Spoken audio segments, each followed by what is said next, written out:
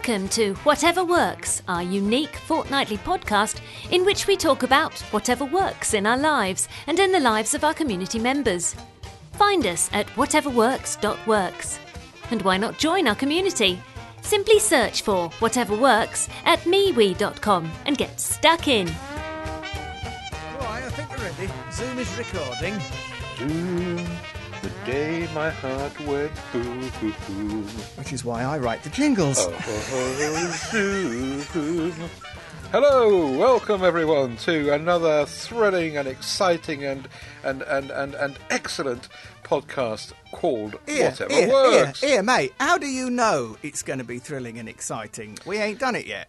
I've got the foresight. Okay. I've got the insight. My friends call me Nostradamus. Okay. Hello, Mr. Damas. We're recording at the kind of towards the end of January. Wishful thinking. Yeah. Room show 129. I was thinking of room 29 there. Show 129, Friday the 22nd of January, and we are talking to you about Whatever Works. Don't forget to head across to the MeWe group, of course, as always. Thank you, everyone, for going across there and letting us know whatever works in your lives. We'll bring all of that stuff to the shows as we go forward, and you'll find links in the show notes to me, tedsalmon.com, and aidenbell.com is for Aidan. That's enough, isn't it? Good grief. Consummate professional, sir. Consummate professional. Yes. If you want to buy me a coffee, then feel free. PayPal.me/TedSalmon. But more importantly, if you want to contribute to the show, Whatever Works, directly, you can do that by sending an Amazon gift voucher to my email address, which I won't say on air, but links in the show notes to that, of course, and we'll make sure that we keep being able to buy stuff to review on the show. Talking of which, buying stuff on the show, feedback from the last show, Robert McCrowan. We were talking about AliExpress and what a good outlet it was for buying stuff on the cheap as long as you're prepared to wait for it to be shipped from Hong Kong or whatever. AliExpress operates as an agent, says Robert, so the store does not get paid until you confirm receipt of goods. I bought a £300 cordless vacuum that did not turn up. Oops. You are asked to contact the seller first, which I did, who suggested I wait another month to see if it arrives. AliExpress must monitor the mail because they wrote to me to say they agreed and I had waited long enough, and within 24 hours the money had been refunded to my credit card. The card I use is Amex, and I contacted them to ask if AliExpress was safe to use, and they replied they were very confident about them and they were happy to be associated with them. So I would say that yes, you can safely use them for anything, even if it is an expensive item, which is what I was questioning on the last show. As an addendum, though, he does say, watch out, because of Brexit, we've now had to pay VAT at the point of sale, so the prices will be a little higher, but import taxes are only charged on packages pulled for inspection. So, yes, there's some mixed feeling about the VAT issue on that, as was spoken about in the MeWe group. But, AliExpress, as Robert says, maybe we should have more confidence. I'm very grateful to Robert because I think also I expressed on the last show that I've almost never used AliExpress and wasn't quite sure whether I would want to trust them or not. So, yes, thank you, Robert, for that. And especially if his bank have also stood up and said, yes, they're trustworthy. I wonder, Ted, you remember last week we talked about Amazon and forgive me, I forget who it was who ended up with a free scooter worth £500 from Amazon. I've blotted his name from Tomlinson. I've blotted Philip's name from my mind. I'm so jealous. I wonder if Robert's going to end up with a £300 cordless vacuum that's just going to show up, having already received the refund. Yeah. Might do, actually. You could be right. But, the other trick is that I think I might have mentioned on the last show is just always use a credit card, because at the end of the day, if anything goes wrong with a credit card payment, you can claim back from the credit card company. And if it's a debit card, then you can't. Or if you send a cheque, who sends cheques? Do you know, my mother received a cheque today and asked me if I could pay it in for her. I said, no. Mind you, you can photograph cheques now, can't you? You can Depends use your which phone. bank you're with. Right. Yeah. Some banks do that now and some don't. but when I last inquired about photographing cheques, because I was really jealous of it back in the day, like about 10 years ago, there was not any UK banks that would do that. In the US, it was widely adopted, but there was none in the UK. But I do believe now that there are some. But one of the arguments was, well, cheques are going out. Why would we start a new system that did that? Do you think today's show is going to be a long one? I reckon it is. Well, you've broken the Better Before box already, haven't you? Talking about cheques versus modern payments. Yeah. Well, anyway, listen. Yeah. I'll see what the situation is, and I'll feed back if I have any fun or joy or success or otherwise trying to pay in a cheque. Long-handled shoehorns, says John Husband. Yay! John says, I bought this long-handled shoehorn on Amazon, and it's great. It cost £8.99 and worth every penny. Link in the show notes to a long-handled shoehorn on Amazon. And it does look great. Do you know, Ted, I used to use these a lot. Back in the day when I lived in Vienna and I was gigging a lot and attending functions, I mean, a shoehorn was part of my daily attire. But now that I'm semi-retired and living at home and living in these wonderful Kaibon soft shoes that I've talked about on the show before, I can't recall the last time I used a shoehorn.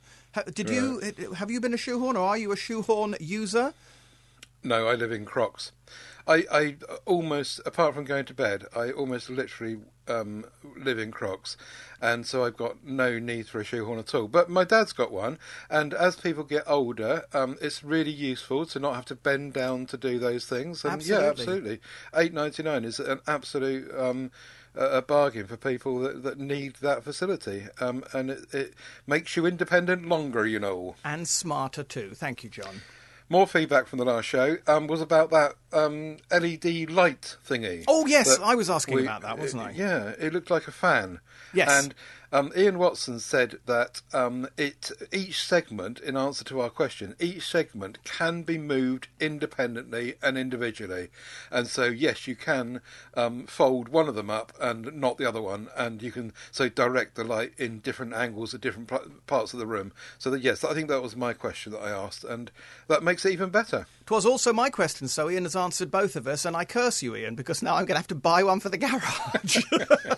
Yeah, they look really good. I want to have the need for one. Yeah, there's a new topic. I want the need for one of those. Stephen McBride, I don't curse you, sir, at all. I shake your hand. Oh, I'm not allowed to shake your hand, am I? I elbow bump you and thank you for your solidarity on NFC tags. Yeah. You remember me rabbiting on about NFC tags, which reminds me I've forgotten to use the one that I set up today to stop my phone ringing during podcasts. So if you hear any noises, it's because the NFC tag works. I just forgot to tap it.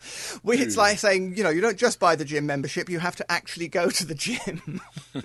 Stephen says, we use several NFC tags around the house. For different tasks, mostly outside in the garden where a switch couldn't be placed for security reasons or due to the weather.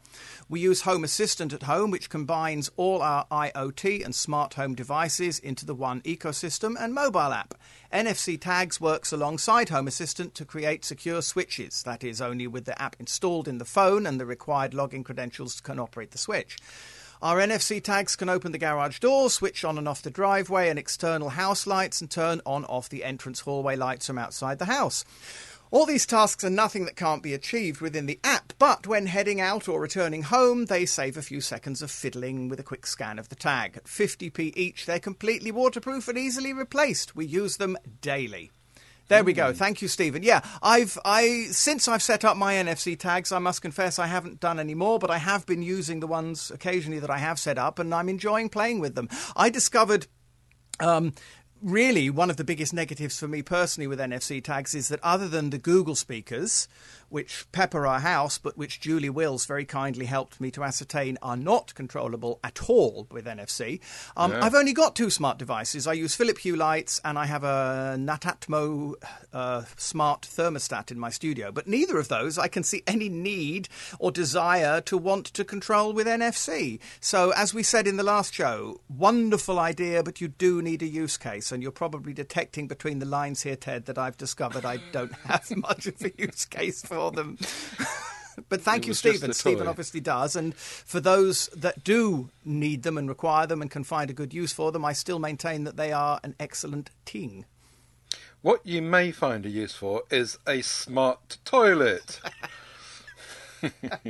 Now, the Toto Wellness Toilet is the new thing that I picked up on, guess where? Yanko. And it's a smart toilet which scans your body and feces in order to detect any health issues. It therefore might tell you, for example, to eat more fibre. Toto says the wellness toilet is only a concept for now and will be coming out to consumers in a few years. And so, yeah, basically it has sensors all in it. It analyses the stuff that goes into it. It somehow, using sensors, knows what is in it and tells you what you're eating badly and what you're eating well and how you should adjust your diet. Ian Watson jumped in here and said last year it was reported about the smart toilet that had an anal print technology, so knew who was using it. Even an iPad doesn't have multiple user profiles, he says. It's a poo scanner, isn't it, basically? Yeah, basically. I mean, when it comes down to it. But the interesting bit about the first one is that if it ever does come to market, is that it's a bit like a fridge that tells you what you're short of and what's got a long date on it and a short date on it. Just clever sensor stuff going on, I suppose. Now, obviously, this appeals to my schoolboy sense of humour, so if I can try to put that to one side for a moment and be serious, I appreciate a fridge that tells you when you need to order the milk, because your life and your health are not going to depend on it. My concern about the wellness toilet and the poo scanner is in the same way that I've somehow never quite trusted heart rate monitors and fitness tracking in watches. I don't know that I would really want to trust any data that came to me from my toilet. If my toilet said to me, you know, oh, you need to eat this, you need to stop eating that, or eat more of that, or do this, or do... I don't really want to take medical advice from a gadget in the loo. I do understand that. But you see, this is another kind of Star Trek-y thing, isn't it? You can imagine, not that they ever did put this on Star Trek, I've no doubt, but you can imagine the USS Enterprise doing this. And also, they don't they say that about the spacecraft, the ISS and astronauts that have this kind of stuff going on. Oh, absolutely, but that probably costs hundreds of thousands of pounds to develop and produce, and this thing is now going to cost, what, £100 or something, if that. Yeah, I mean, for a bit of fun. And, of course, there's always the thing, if your toilet does tell you that you've got some dreadful disease, at least you can then go ahead and have yourself properly checked medically. Yeah. But, yeah, I mean, fun more than serious information, I would say. At this stage. Yes. But anything to do with scanning your poo, that's going to appeal to my sense of... Let's move on. Indeed. Philip Tomlinson, whose name I forgot a little while ago, apologies again for that, Philip, brings us Barcelona's Sustainable Christmas Initiative. He says, here in Barcelona, the city sets up hundreds of wooden pens for people to drop off their Christmas trees. Rather than being thrown away, they're taken away and replanted so they can be used again next year. I think it's a nice way to prevent all those trees being left to die, and people do seem to use them. And there's a lovely picture that Ian's provided showing us a pen of poor orphan Christmas trees waiting to be given a new life. I have to confess, Ted, when I saw this on MeWe, I actually didn't know that it wasn't already a thing. In my naivete, because I don't think I've ever bought a Christmas tree in my life, I assumed that's what everybody always did with Christmas trees, was have them recycled. But then that's me being naive. So, yeah, Philip, it's smashing. And I wish... with respect, I wish I was right. I wish it was something that we all did all the time already. But since we don't, then thank you, Philip, for bringing the Barcelona initiative to our attention. I think the general idea is that if you've got a garden, then you just plant it afterwards. I bet you Ian Barton does. I bet you he, when he's finished with his tree, takes it outside and puts it in the earth, and then it's good for next year. Or just leave it there to grow and return to the earth. Or possibly have an area of land that's got a veritable forest of Christmas trees. Indeed. And you actually just bring yourself a new one each year. I'm sure he probably has. Hello, Ian. Thank you for supporting us. And also thank you, Philip Tomlinson, for being our #1 supporter. I was totting up the contributions that people have made last week, and Philip is the leader out there. So thank you very much, Philip, for your Philip, ongoing I apologise again for forgetting your name.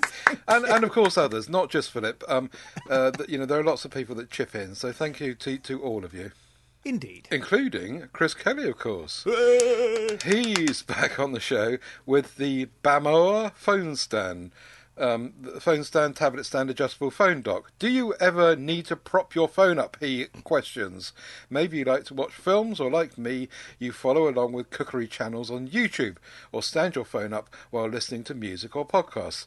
This was a request from Mrs. Kelly for Christmas, and I have to say that I'm blown away by how good the product is.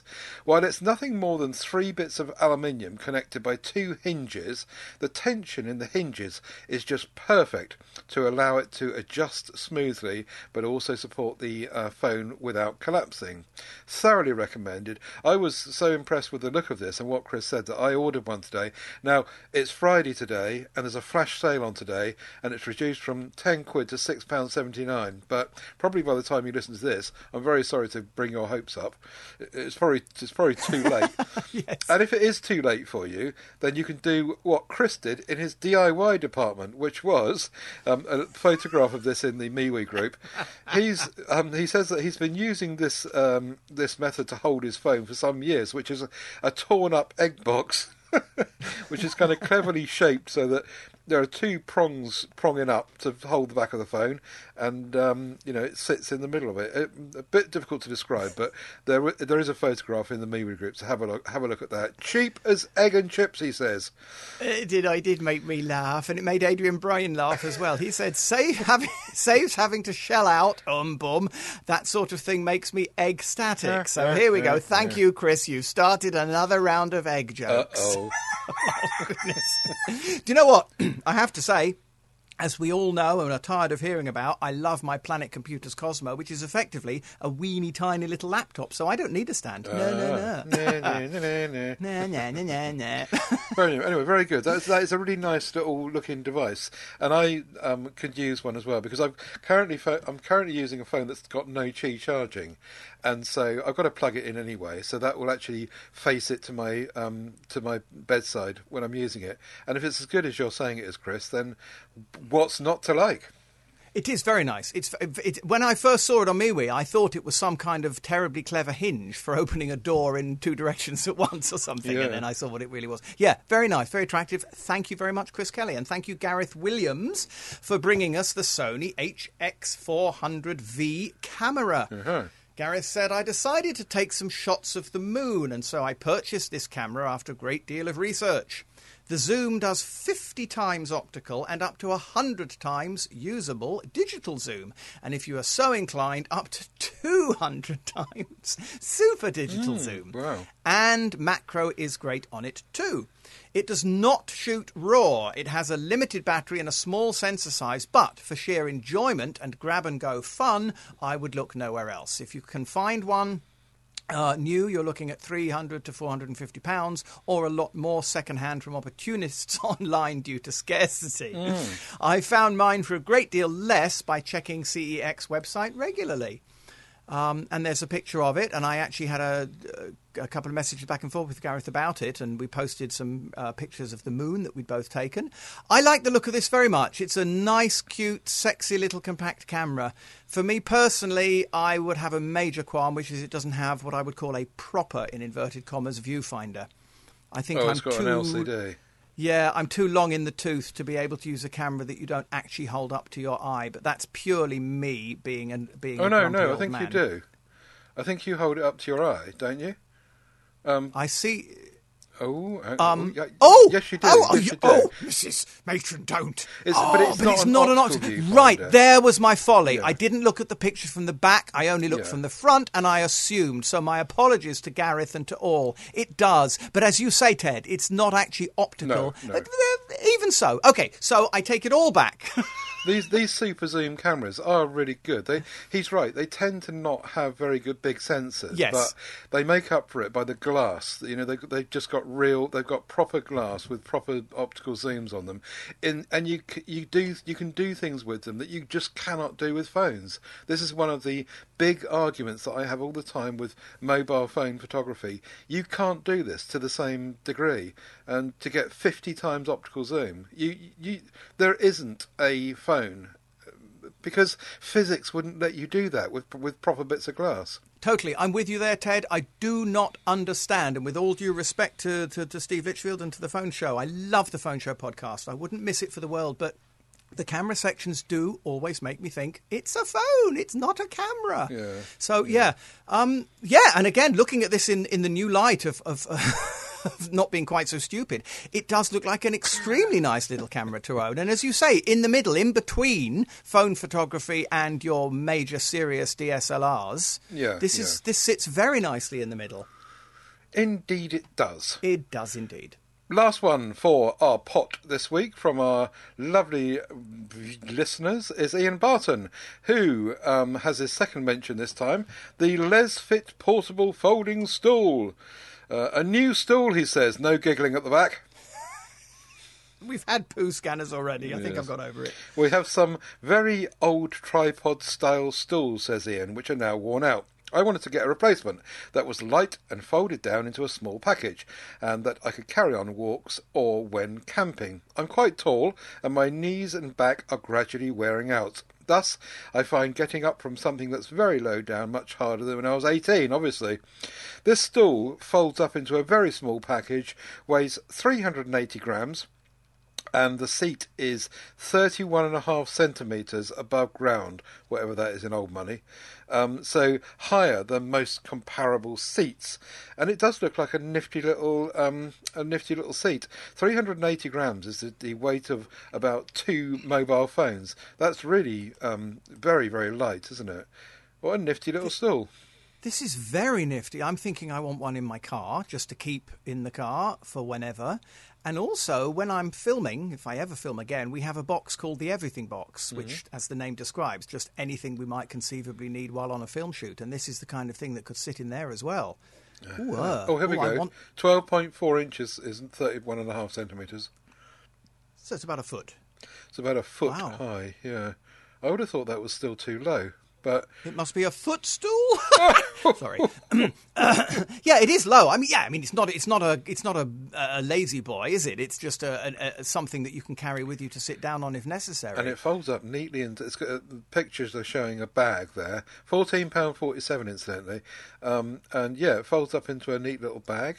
And shows you how to fold it up and blah, blah, blah. Very nice, yes. Very nice. I want 3 of those. Yeah, I don't think it'll be big enough for my bum, mind you.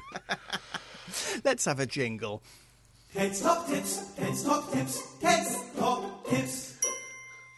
This is a tip that I stumbled upon online, but I have also tested this out in the past, and it does kind of work. Cleaning potatoes and other veg via a dishwasher. Sounds bizarre, doesn't it? But it really does clean dirty vegetables when you're too lazy to scrub them. So you put your potatoes into the dishwasher across where you normally put the plates, and you put the machine on a cold rinse. Obviously, you don't put any soap and soap powder in there. Yes. And put it through on a cold rinse, and it absolutely cleans the vegetables, whatever they are, gets the filth off, and makes them nice and clean. And then you can really seriously considering not peeling them, because actually potato skin is perfectly good to eat, and it's full of roughage. I also used to put my glasses, another top tip, my spectacles glasses in the dishwasher. I used to do that regularly. You just take your glasses off and put them in the bit where you normally put the cutlery, and they come out just absolutely perfectly, more clean than you could ever do yourself by using all sorts of cloths and gadgets. You obviously have to be a bit careful that it's not too hot, because plastic bits on pairs of glasses will kind of melt, I guess. Yes. And I think I said on the show once before, I once put my Crocs in there, but if you do that, don't do what I did, which was I put it through on a normal wash, and they didn't melt, but they completely deformed, and they shrunk, and it was just too hot for them. So yeah, I mean, loads of ideas about using a dishwasher, which I stumbled upon online, and then remembered that I'd actually done it myself as well. And you can wash dishwashers. There was another tip about cooking fish in the dishwasher. Yes, I've heard that one before. Wrapping it up in silver foil and cooking it. Yeah, you get a rainbow trout or something, and wrap it in foil, and put all your lemon and herbs and whatever else in. Wrap it up, put it in there, and use the steam function. thinking on your feet, I suppose, and just Something to experiment with during lockdown, really. Yeah, absolutely. But certainly cleaning potatoes is great. Do you know what, Ted? Do you remember a while ago I was looking for, and I still am, but I've just given up, a way of cleaning glasses? Do you remember those little vessels they do ultra cleaning with distilled water, and you can put jewellery in and little bits and pieces? And I was hoping to find something like that for glasses, something I could have on my desk that put my glasses in, and when I next pick them up and put them on, they're properly cleaned. And I eventually gave up completely. Well, you found it, Ted. It's the Have you got a dishwasher? Yeah, we have a dishwasher. Right. Yeah, just put your glass. Seriously, make sure, as I say, don't melt any plastic bits. But they come out absolutely sparkling clean. You've never seen your glasses so clean. I will, because I buy my glasses online for literally around 10, 12 quid a pair. So even if I bugger up one pair of glasses, that doesn't matter. I have them in all rooms of the house, and I can afford to risk a pair. I'll take a punt for the team. Yeah, give it a go. I think you'll see clearly afterwards. Clean as chips. Oh, it's me. Yeah. It's you. Yes, cheap as chips. One thing I found for a penny. A penny? It's an LED USB light for a penny. A penny? Well, actually, that's $1.99 post and package. We didn't have a ruling on that, did we? We did not, sir. No. There's no ruling. Anyway, this is a little LED USB light, which is simple. We've spoken about these before, but it's just really, really cheap, this one. It's absolutely fine. It does the job. You poke it into your USB port on your computer or on your power bank or wherever you want to stick it in for power from a USB-A socket. And the thing is bendy. You can bend it around to move the light around.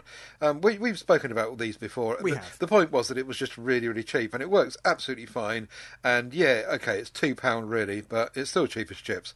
And yes, 1p. And looks like a toothbrush. Do you know what? I'm sorry. I mean, I approve. I agree with everything you said, and I think it's fabulous, and I've had these in the past, and I certainly concur it's a great little purchase, but it's £2. I'm sorry, it's not a penny. The reason we never made that jurisdiction with our cheapest chips regulations is because Amazon don't normally do that. It's normally eBay that do this awful trick of saying the product costs a penny and the postage is £480. Yeah. I would advocate a law against that. I don't approve of that at all. But there you are. Still, even so, even at £2, it's still cheap as chips. So I'll be quiet. It's an absolute disgrace. I'm going to write to my MP. Oh, I know. While you do that, I'll clear my throat and play a jingle. I want one, I want one, I want one. I want one of those. It's you. Not again. I've come to the conclusion that I don't like other human beings much. Okay. If you think about my kind of track record of, I live in a static home. I used to have a motorhome. Before that I had a caravan, and after that I had a caravan. I lived in isolation for so much of my life that I've just come to the conclusion that I find, even when I was married, I had a shed in the garden, and to be honest, I spent an awful lot of time in my shed. And I know other men will say the same thing, and women. They'll say that they've got their man cave or woman cave or whatever, and they spend lots. But I just do actually think there's something wrong with me, to be honest, because I'm so okay with my own company. You say bar humbug a lot in December. Yeah, that's the kind of thing.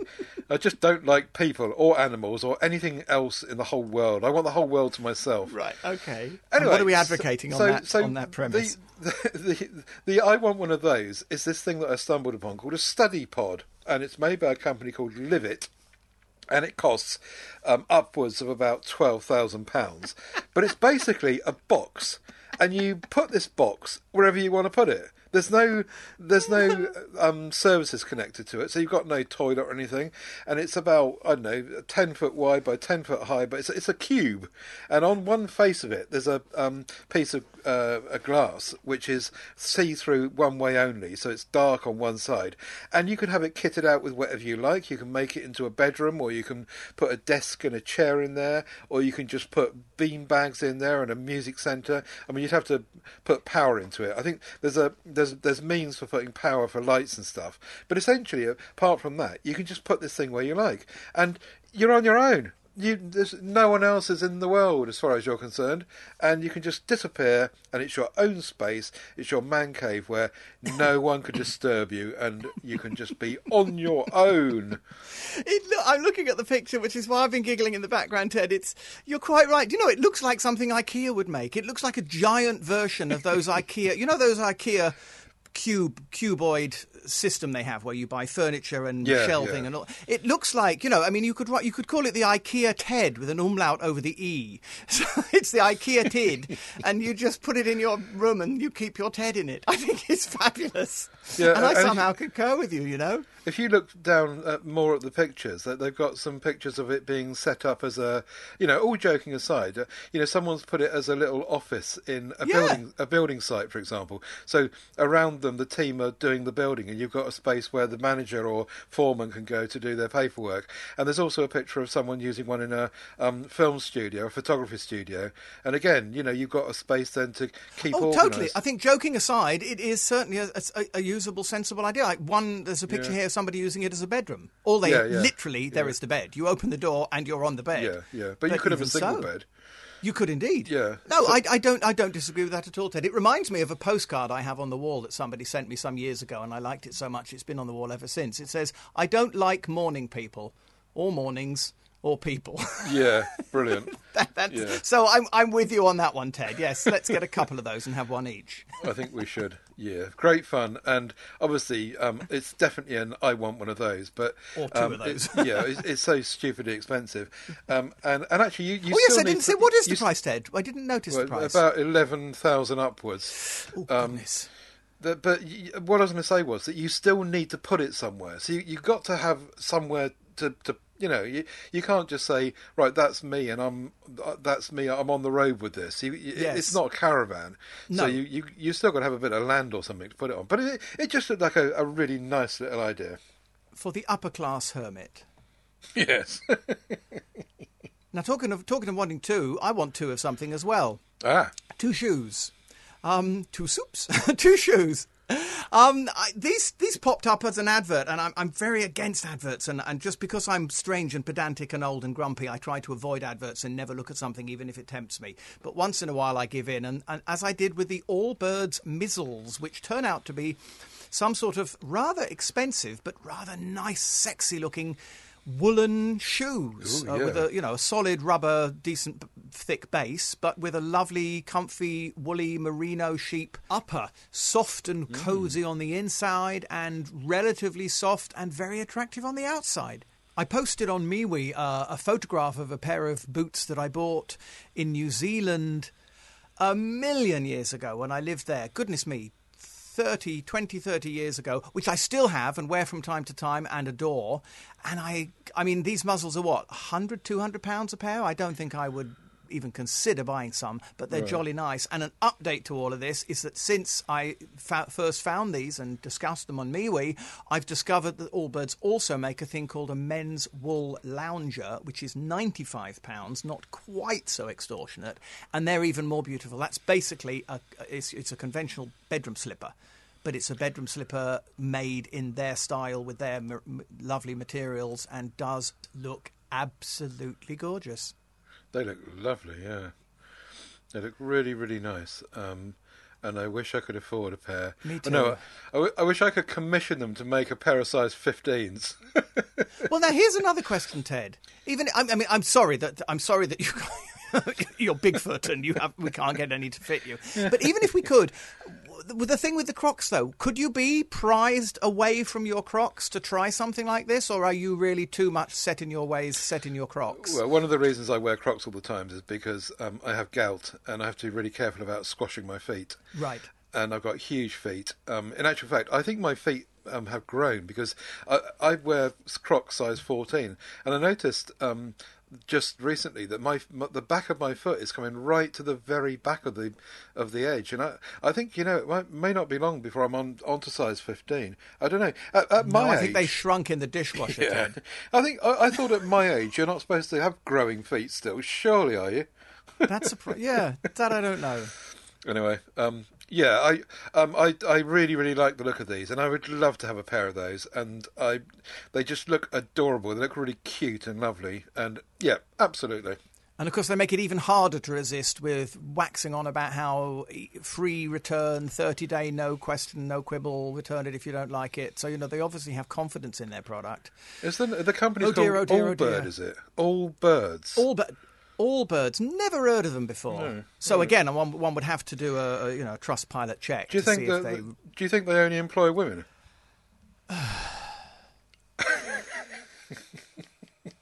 Still using and still using. Oh, and it's me this time. Sorry, I wasn't concentrating. I was snuggled up under my Fogarty duvet. Ah. Do you remember, Ted, 1,000 years ago when a bright new young idiot called Aidan Bell first joined Whatever Works? I do. And the first thing he brought in November 2016 was a Fogarty duvet. Yeah. Which I is do actually remember, taking yeah. your credit, because the reason I bought one is because you had a friend who recommended one, and you talked That's about right, it on the yeah. show, and I thought, I've got to get me one of those, and I did. And I love it, and I still use it. 3 years later, it's still going strong. This was the one that was not too hot in the summer and not too cold in the winter, wasn't it? Yes, Yeah? unfortunately, the not too hot in the summer bit didn't quite work out. I do actually, toggle it with a much lighter summer duvet. So when we get to, if we get to really warm weather in the middle of July, August time, I will then swap over to a lighter duvet for that short period of time. Could But you for say the- that you toggle the togs? I toggle the togs. I do. When I'm not togging, I'm under the Fogarty toggle togget, and Fogarty sounds Irish, but I'm under me Fogarty toggle togget, and I love it. I mean, it's one of the USPs is it's squashed. It looks from new as if it's an ancient duvet that's got squashed over time. It's not a huge puffy duvet. It's I think I described it as like lying under a pancake, which is basically, it's just fabulous. It's a fabulous duvet. It's so warm in the winter, even though it's not that thick, but it's heavy. It's heavy. It's gorgeous. It's a duvet. What can I say except that it's kept on going, and unlike some duvets, it hasn't died over time. It's 3 years on, still going strong, and I'm still a poet, and I didn't know it. Who was your friend? I really should send her a letter and thank her. I can't remember who it was. Well, It's anyway. it's too long ago. I'm just looking at the link that we're going to supply people on that, and it's no longer available. I suppose is Fogarty still a thing? That I do not know. One could look up Fogarty duvet and just, in heavens forbid, outside of Google. Oh, see yeah, if yeah, anyone they- else is selling one. Oh yes, you can. Buy Yeah, them, yes. Fogarty's homepage is there, so Yes. yeah, they are definitely available. I have no recollection whatsoever what I paid for it. I don't think it was particularly cheap or particularly expensive. I think it was probably sort of mid-range, sort of John Lewis kind of price. Right, yeah. And I love it. I mean, it really has served me extremely well. And I'm one of those people who would have that conversation regarding beds and say, how long do you spend in your car? How long do you spend in your bed? Why are you spending £10,000 on a car and 50p on your bed? I'm a big advocate of having a proper bed and a proper mattress and taking care of your health and looking after yourself sensibly. So for sure, if I felt this duvet was no longer fit for purpose, I would be replacing it, but I see no reason to. I'm very, very happy with my Fogarty duvet. Excellent. Well done. Well, I'm still using my games machine, which is a handheld Nintendo 3DS XL, which I brought to Whatever Works on show 31 in April 17. And I am still using this, well, not probably daily, but certainly weekly. A couple of times a week, I get the thing out and I play some more games on it, and it's just perfect for me. I talked to Gareth on Tech Addicts quite a lot about gaming and Stadia and all the stuff that he does on Xboxes and PlayStations and all this sort of thing, and it really doesn't interest me very much. But these little Nintendo machines, they just always, ever since the first Game Boy I had, I've just always had one, and I no real need to I don't feel a real need to change that or to update it or to get a new one. And I mean, you can't buy these anymore, not new, I don't think. And people have moved on to this Nintendo Switch Lite, and I'm sometimes tempted by that, but it just seems a bit a silly waste of money when this one is so good and it does everything I need. Angry Birds, I just love playing that. Mario Tennis, Mario Golf, Tetris. You remember Tetris? The 3D bit on it gives me a headache, so I do turn that off. The battery is rechargeable inside it, and it lasts about 4 or 5 hours, and it takes a couple of hours to charge up. Still seems to be good enough. You know, it's not like the battery's dying after 3 or 4 years. And I recently also remembered that you can hook it up online, which I did. I'd forgotten all about that. And I got a game that I love playing, and I've been doing that one as well, which was Super Mario World. And I'd completely forgotten that it was advanced enough at the time to be, you could put your Wi-Fi into it and get online and go to their store and buy one if you want to. Anyway, hours of fun, and I'm still using my Nintendo 3DS XL. Now, here's the thing, Ted.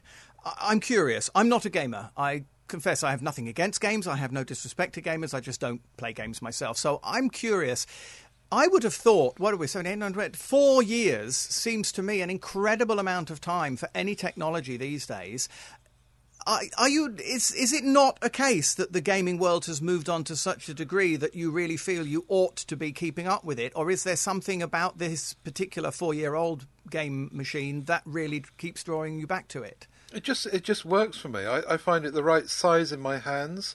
The screen, it's got 2 screens on it. One on the bottom of the thing when you open it up. It's a clamshell when you open it up, and there's a screen on the bottom and a screen on top. So the bottom one is a resistive screen, which you've got to use either the stylus that is inside the machine to use, or your fingernail to select things on there. But the main playing one is the one in front of you, and it's just fine. The sound is really good. The speakers are really good. The volume is really high if you want it to be. You can put headphones in if you want to. The whole thing just seems to me, while I've still got the games that I want to play on it. I mean, when the day when the battery dies, I don't know what I'll do. I suppose I'll have to move on. But for me, the kind of games that I want to play, these kind of Nintendo simple games that I've got used to playing over the years, this is what it is. If you go to do some of the stuff that Gareth does, you know, it's all this kind of one-person shooter, and you're some lone, mercenary in the middle of some jungle and killing everyone or ripping off zombies' heads. Right, so it's a totally different style of game. Yeah. Yes. And to me, I think you can still live a few years behind with Nintendo gear, so much so that I'm completely content with it. If it Does that answer your question? If it ain't broke, don't fix it. Absolutely. Yeah. Here. Now, here's where we would have a jingle, but you'll have to sing instead, Ted. Not again. Review. Thank you, Ted. And so now... Reviews. Right, what have you brought for... What's your main review? Ted, what's your main review this week? I'm afraid I don't really have a main review. The only thing I can tell you, it's not a review, it's just to continue to wax lyrical about this extraordinary sensor light. Do you remember the Cheapest Chips light that I brought on? How could you forget? Yeah. That was just so incredible. Well... Blow me, because I'm an idiot and I never read the instructions, I decided to have a quick look at this single-page instruction sheet, badly written Chinese, before I chucked it away. And I realised this thing's got a dimmers on it as well. Not only is it a touch switch on a metal case to trigger on and off, and the on-off is, as I said before, a gentle up and a gentle down, not a snap. It's also dimmable. If you hold your finger on the touch switch, it goes from it toggles, there's that word again, between off and full brightness, up and down. And you can release your finger at the point of illumination that you want to maintain. And it has a memory inside, so the next time it comes on via its... PIR sensor, it will come on at the setting that you set it. Wow. So it's just the light that keeps giving and giving. Yeah. Fiendish. I just bought one. Oh, has it arrived? No, because I only ordered it today, but it will arrive tomorrow. And you banged on about this so much that I thought I've got to get one in and see what it does. It just so happens that I do have a need for one, which is underneath a cupboard, which shines down onto a work surface in the kitchen. And that used to have one of these traditional bulbs with a what do you call it? A starter unit in it. Oh, like yes, yes. Yeah, and it packed up recently. So I thought, well, I'll get this in and put that there and see if it works and see if we actually need to repair the old one, or perhaps this will do the job. Oh, it and better you can be good, recharge hadn't it? I bet you get the runt of the litter. You'll get the rotten one that has to be sent back and never speak to me again. I bought 2 more since we last spoke, Ted. Ah, I just couldn't stop. right. And where have you put those? I've got one outside in the hallway for the night time, and then one is on a shelf in my bedroom, so that when I need another one, I've got it.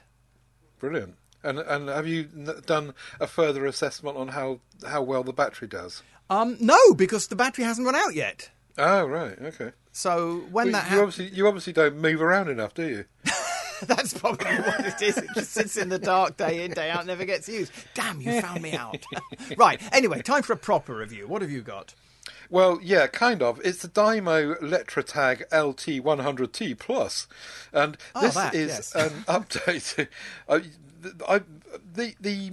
Dymo machines print labels, and some of us who can't get jobs in libraries go around putting labels on things, and you're the same, I know, because we've spoken about it before. Sorry, Ted, that was very, very good. Sorry? You made it funny. That was a lovely one. That was a good line. Thank you. Sorry, I don't mean to patronise, but I did find that funny. Carry on. Jolly good. Right, okay. Thank you so much. So some time ago, probably years ago, I brought the A to Z one, the A to Z laid out keys, which over time is just really annoying because we're so used to working with QWERTY keyboards that you just, every time you're typing a letter, you've got to look at the thing and try and find the letter because your brain just works in QWERTY. Anyway, so... Yeah, it's like trying to find things on ITV Hub, for instance. I know exactly what you're saying, yes. Exactly. So, anyway, Mum, for Christmas, I decided to get her a proper QWERTY one because she had the same one as I had. And this one is bigger, and so it's helpful for her hands as well. And it's QWERTY. There's bigger fonts available. There's more characters. There's more bold and italic options. The whole thing is just bigger, and it's got a whole much better bunch of things going for it. It takes the same cartridges as the smaller one as well, which is really handy. And it's it's all about the space, I think. With older eyes and less nimble fingers, it's much easier to use, and everyone's brain is in QWERTY, as we said. The A to Z one, well, it wasn't exactly pocketable anyway, but this one is even bigger. So this is not one that you're going to carry around with you. This is to sit on a desk and be used at home. Yes. And it's decent enough quality. It takes the same 4 AA batteries as the A to Z one did. And they last an awful long time, I think. But you can also buy for each of them. You can buy for each one of them a power cable if you want to. Anyway, Mum's thrilled with it over the old one. And here's the rub: is that the smaller A to Z one is £23, and this new one, this bigger one with the QWERTY, is only £25. It's only £2 more. Wow. And so it's like a no-brainer almost, and she's really, really pleased with it. And I remember we spoke about this on the show before, because you were going to send me to try out some sort of Dymo machine you had, weren't you? Yes, I did the classic Aidan Bell searching, and I remember looking at this one that you've bought and considering it before I found one that is for the PC. That's actually designed, that plugs into the computer is run by software in the computer.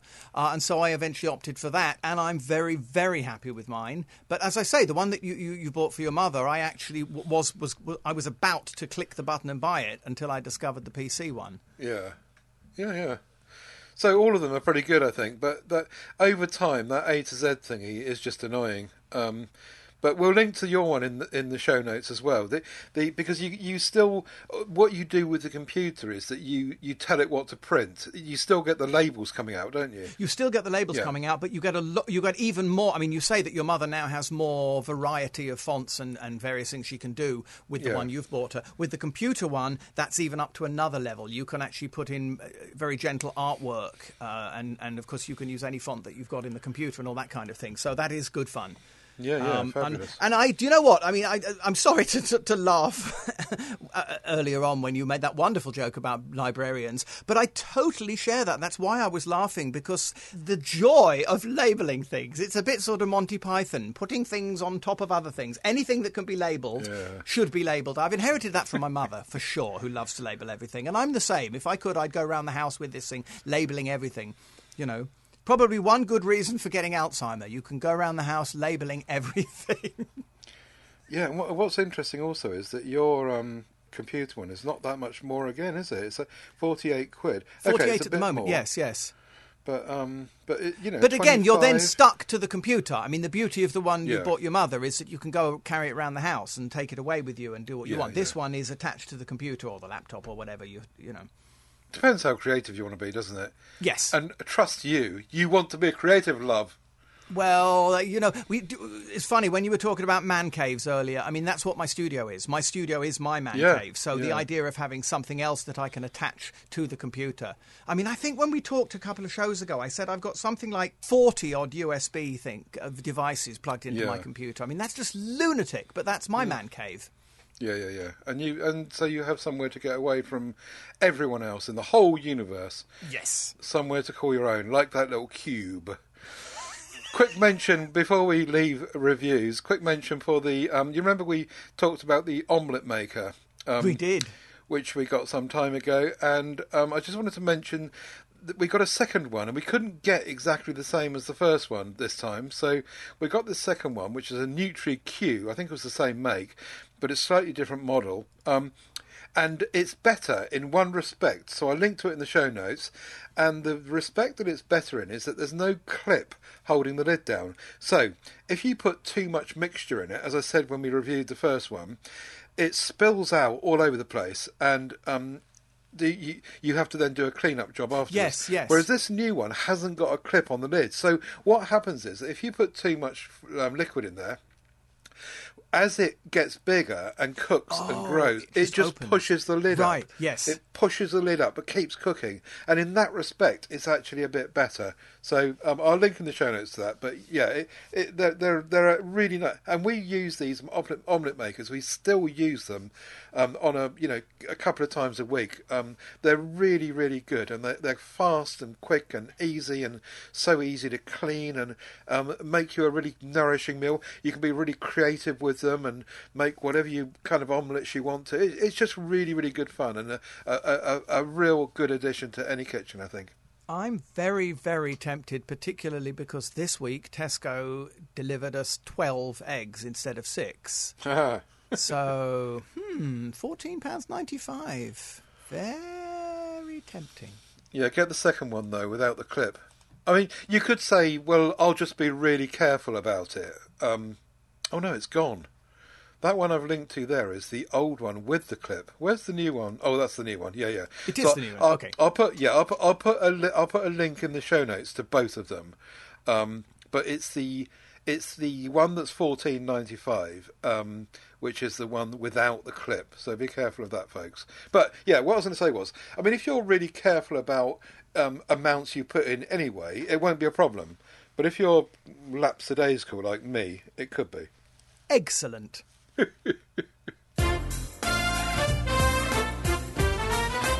Better before.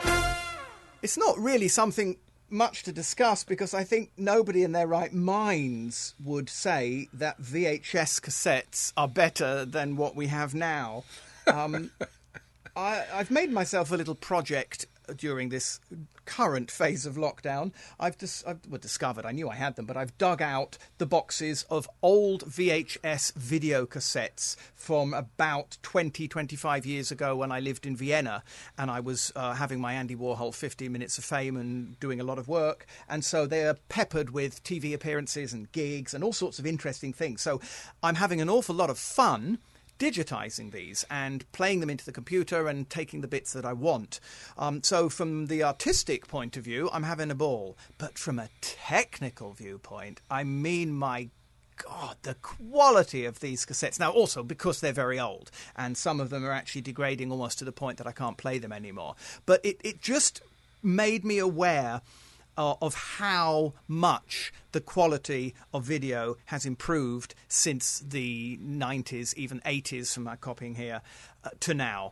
I remember being stubborn and saying, I love VHS cassette. I don't want to have anything to do with these newfangled DVD rubbish. Keep VHS. And now that I look at them, I think, what was I thinking? Time heals, doesn't it? And that's all. The point I wanted to make is that wasn't it crap? Wasn't the quality terrible of VHS cassettes back in the day? And we didn't know what was coming 20 years, 30 years later down the line, and we thought VHS was the bee's knees, but my God, it wasn't. Yeah, I find that I'm satisfied with... I get into trouble for saying this all over the place, but I'm happy with 720p quality. This stuff really doesn't matter to me. If I had a cassette video now and I was still using it, I'd be all right with that, I think. Yeah, but I think I agree with you, Ted. Sorry to interrupt. I'm happy with 720p, but this isn't even to do with the P. This is just to do with the fact that it's analog and that it's full of noise and white noise and fluffs and bumps and crackles and hisses, and it's just so horrible. Okay. Yeah, I kind of agree with you in that respect. And yeah, I'm sure that if you put them next to each other, it's a bit like anything, really, isn't it? If you put two things next to each other and compare them in front of you, you say, "Oh, that's terrible," and "Oh, look at that, that's so much better." But if you were that's what you had and you were using it. I don't think that it's such a big deal, but. Yes, yeah, I certainly agree. There's a thing we talk about in music. If I played you a fantastic sample of a violinist, i.e. an artificial violin, you would say, my goodness, that's amazing. That sounds like a violin. And if I then played you a real violin playing the same thing, you'd say, oh, no, it isn't. It's awful. So, yes, it's how we perceive and what we... Yeah. But yeah, I imagine that was really good fun. Again, you're back to your librarians thing. I expect you put labels on them all, didn't you? Yes.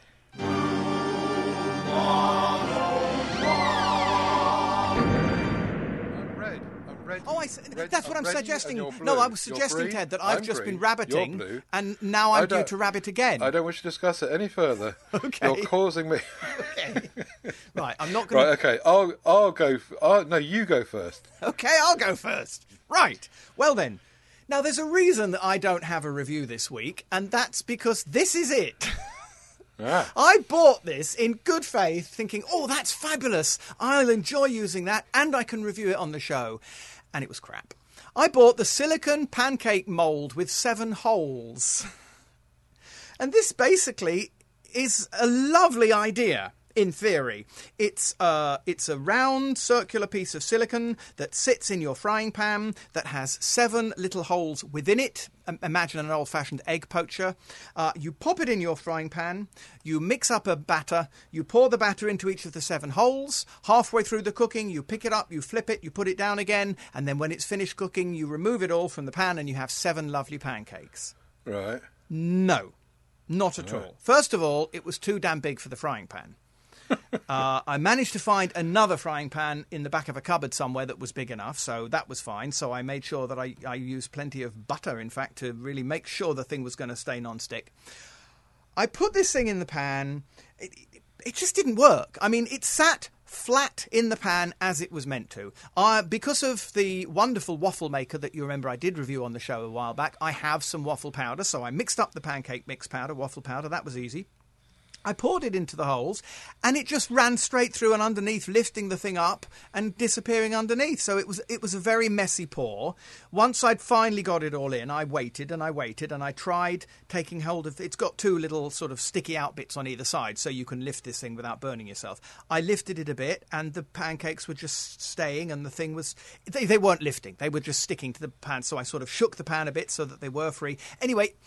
It just didn't work. Eventually, I managed to sort of pick it up and just about turn it round, but I don't know. It just didn't work. It's very difficult to describe.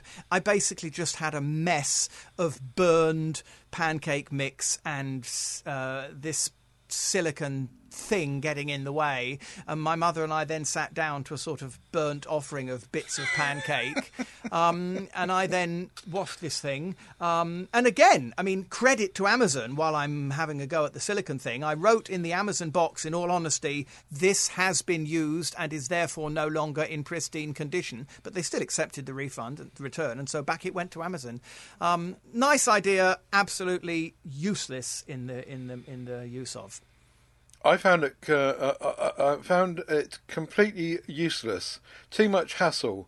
Much easier to make pancakes the old-fashioned way. A terrible product. Doesn't work. I wanted to make mini pancakes, but it doesn't sit flat in the pan. Don't bother. Just lie flat in the pan. Blah, blah. You didn't read the reviews, did you? Of course I didn't read the reviews. I was in bed. I found this thing and I thought, $7.99. It could be here tomorrow. I'll review it in time for the show. Yeah. I mean, in my defence, Ted, if it had been something that had cost £799, I would certainly have read reviews and looked at YouTube videos and considered it carefully. But I thought, oh, come on, £7, let's see what it's like. Well, it was crap. But still, at least I'm vindicated. Thank you. The reviews actually show that it's not just Aidan being an idiot. It's like an idea that just didn't work. It didn't work at all. No. What a shame. But you could, if you like pancakes, you can make them easily without a tool like that, can't you? Or with the waffle maker that I did review on the show and that we love. And that the next day I said to my mother, well, we got all this mix left, let's have a proper waffle. And they were lovely. We had waffles the next day with no trouble at all. So good. There we go. What right, don't you like? I've got this very, very similar thing, which is a kitchen utensil, which we've ordered off of Amazon, and we did look at the reviews, and there were people that were saying it's too small for our bread, and this is a bread slicing contraption, and it's a piece of plastic basically that you unfold, you put the bread in that you've made with the new bread maker we got, along with everyone else on the MeWe group, and you put the bread into it, and it's got a slot in it, and you can change the thickness of the slice you want, and then put your knife in it, or your electric knife if you want, down this slot, and then cut your bits of bread. But the problem is that it's, apart from the fact that it's cheap and plasticky, rubbishy kind of device at £5.99, it's cheap enough. As you said about your pancake maker, you kind of take a punt, don't you? But there were people that saying that it wasn't big enough for my loaf, and we thought, well, perhaps the bread maker is different or whatever. But no, sure enough, even our bread maker, you put this loaf in it and it doesn't fit sideways. The only way that you can get the loaf in there to slice it is to take off a lump of the right hand side. And then when you've taken a lump off the right hand side, you can then get it in order to slice it. But apart from that, it's just cheap and plastic, and the bit that you put your knife through kind of holds together too closely, and it's just rubbish.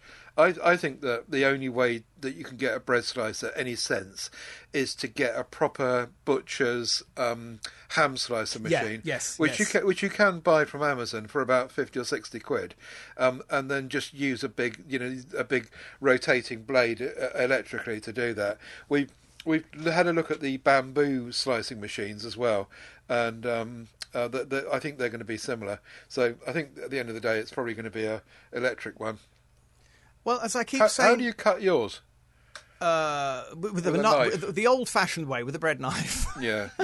Well, one of the things that Mum likes about having her own bread is that she can have it really thin. She loves thin bread. Yes. And it's actually quite... When you try and do it with a knife, or even an electric knife, it's actually quite difficult to cut it as thin as she likes it.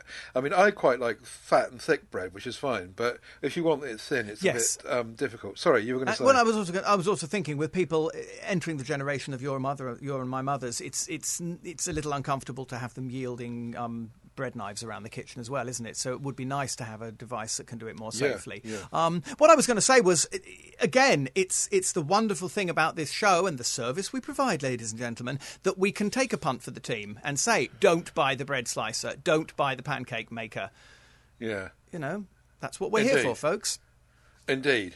Absolutely. I've got a really quick and really silly one. I had to ring Octopus Energy. We have our electricity with Octopus. We've got no problems. They're a good company. All is well. It just made me laugh. And they get a little tiny Room 101 entry because when I rang them up this week, I was told, like the recorded message, we'll put you through as soon as possible. Here's some music. That's all fine. But the music that I found myself listening to was Auf Wiedersehen, We'll Meet Again, Sweetheart by Vera Lynn.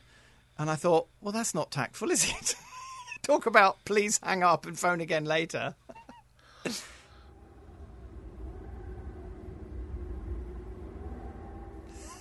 Oh. I don't get it. It just... Auf Wiedersehen. Well, it's like if you're hanging on the phone and the music they're playing is actually saying to you, bye. It's their way of saying... off, we don't want to talk to you. I see what you mean. Sorry, I completely missed that. Thick as a plank. Oh dear, never mind. Let's go the other way. Let's go to the other end of the extreme and see who gets a gold star this week. Yay!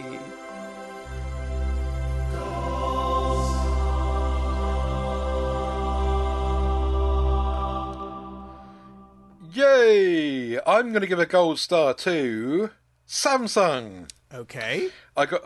This week I got a phone in for review, the Samsung Galaxy A41, and I want to give a shout out to Samsung because in the box came a pair of earphones, which in itself is quite unusual these days, but actually they were not bad. They were really quite okay. I did some tests with them against my decent headphones, and yeah, of course they're nowhere near, but they're really very good.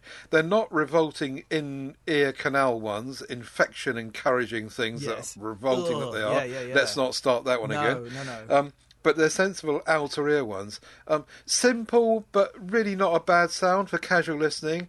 As I say, in a world where everyone else seems to have just completely stopped including earphones at all, and I was just really impressed. I've not opened a phone box for quite a while now that has got earphones in. So good for you, Samsung. Gold star. I'm not sure whether this is a gold star or a Room 101. I'm really betwixt and between. So it's Judge Barton, you're needed. My passport. I was browsing on the web, as one does, and I found myself reading up about passports. And it seems that the general consensus of opinion at the moment is that getting a new passport, getting a replacement passport, is going to incur a lengthy wait at the moment due to Brexit, due to COVID and the whole travel industry situation. The basic advice was if you need a new passport, make sure you allow at least 6 months to get one. Now then, my passport expires in July, which is 6 months from now. And COVID willing, I have got a couple of trips tentatively planned for June and July. And so I thought, maybe I'd better get a new passport. Yeeks. So I got on the web and I did the deal and I paid the £80 fee and I sent off my old passport expecting that sometime between now and 6 months' time the new one would arrive. It arrived 6 days later. It took them 6 days. I got an email saying we've received a very good system, email saying we've received your passport, thank you, it's safe. I got another email a couple of days later saying we're processing in your new passport. And then lo and behold, on day number 5, I got an email saying your passport has been sent out to you by special delivery. You'll get it tomorrow. And I did. 6 days as opposed to 6 months. Now, my question is, do I put them into Room 101 for scaring me into paying 80 quid for a new passport 6 months earlier than I needed to? Or do I give them a gold star for extraordinarily fast turnaround, especially in these troubled times? Answers on a postcard. So they get a gold 101. How about that? There's a new category. Yes. No, that's really good, though, isn't it? I wonder why that's... you'd think that everyone would just be behind now, but perhaps they're not. Perhaps it's all so automated, so electrified, digitised, Yeah. that the machines do the whole thing. I mean, even if, and I'm quite prepared to put my hands up and say, OK, maybe I was on a dodgy website and it was bad advice and there was no need to do it now. Even so, 6 days? As you say, that is incredibly fast. And it's a very sexy passport. It's blue. I think that must be the new post-Brexit passport. It's blue. Oh, okay. It's got my photograph in it about 12 times, which, of course, flatters my ego.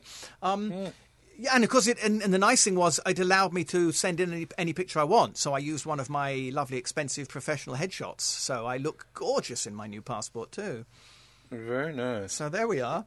Perhaps you get priority treatment because you're an actor.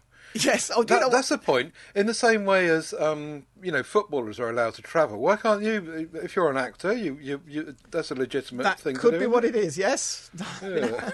Actors can't go anywhere at the moment, but nobody needs a passport at the moment. Do you know, I laughed with my mother this week because we're still baffled, delighted but baffled that my mother has already had both her COVID vaccines. As of, goodness, 2 or 3 or 4 weeks ago now, she's been completely COVID vaccinated. And then I said to her, well, people often say that you sound like the Queen and mistake your speaking voice for the Queen. Maybe they thought you were the Queen and you got yours first. Because she had hers before the Queen. This is what astounded me. Anyway. She's older. Is she older? No. She's younger than Her Majesty. Right. Anyway, I don't know quite how we veered onto that one. Well, no, I'm interested to know if she got any after effects, any side effects, any ill No, feeling. I'm delighted to report to listeners one and all and your good self, Ted, that my mother when she got her first vaccine, we had a little champagne left over from her birthday, so we said, we're drinking that, and when she got the phone call for the first one, then she had the first one, and then the amazing thing was the second one was the day after the cut-off date whereby they said anyone who's got one booked after this date, you're not going to get it. You're going to have to wait another 12 weeks. But she didn't have to wait another 12 weeks. The appointment went ahead. I took her there. She had her second jab and she's fit and fine and well. No after effects, no bad feelings. And as far as I know, she can go clubbing tonight and she'll be fine. Very good. Very good indeed. Hello, Hazel. Glad you're well. One is very grateful. Okay. We're going to be back in 2 weeks' time with another show, Inglorious Stereo. Hey! Oh, don't start that one again. Whateverworks.works is where our show URL is, where you can find links to all the stuff you need to get to, including the show notes. TedSalmon.com is for me, AidenBell.com is for Aiden, and thank you so much, all of you, for keeping the MeWe group going, bringing your interesting stuff to the Whatever Works group there. Don't forget PodHub UK, links to all the other podcasts that we're all involved in, and do this to tune into those as well. So yes, all there is left to say really is, don't forget, whatever works, works! Bugger. We ran out of music.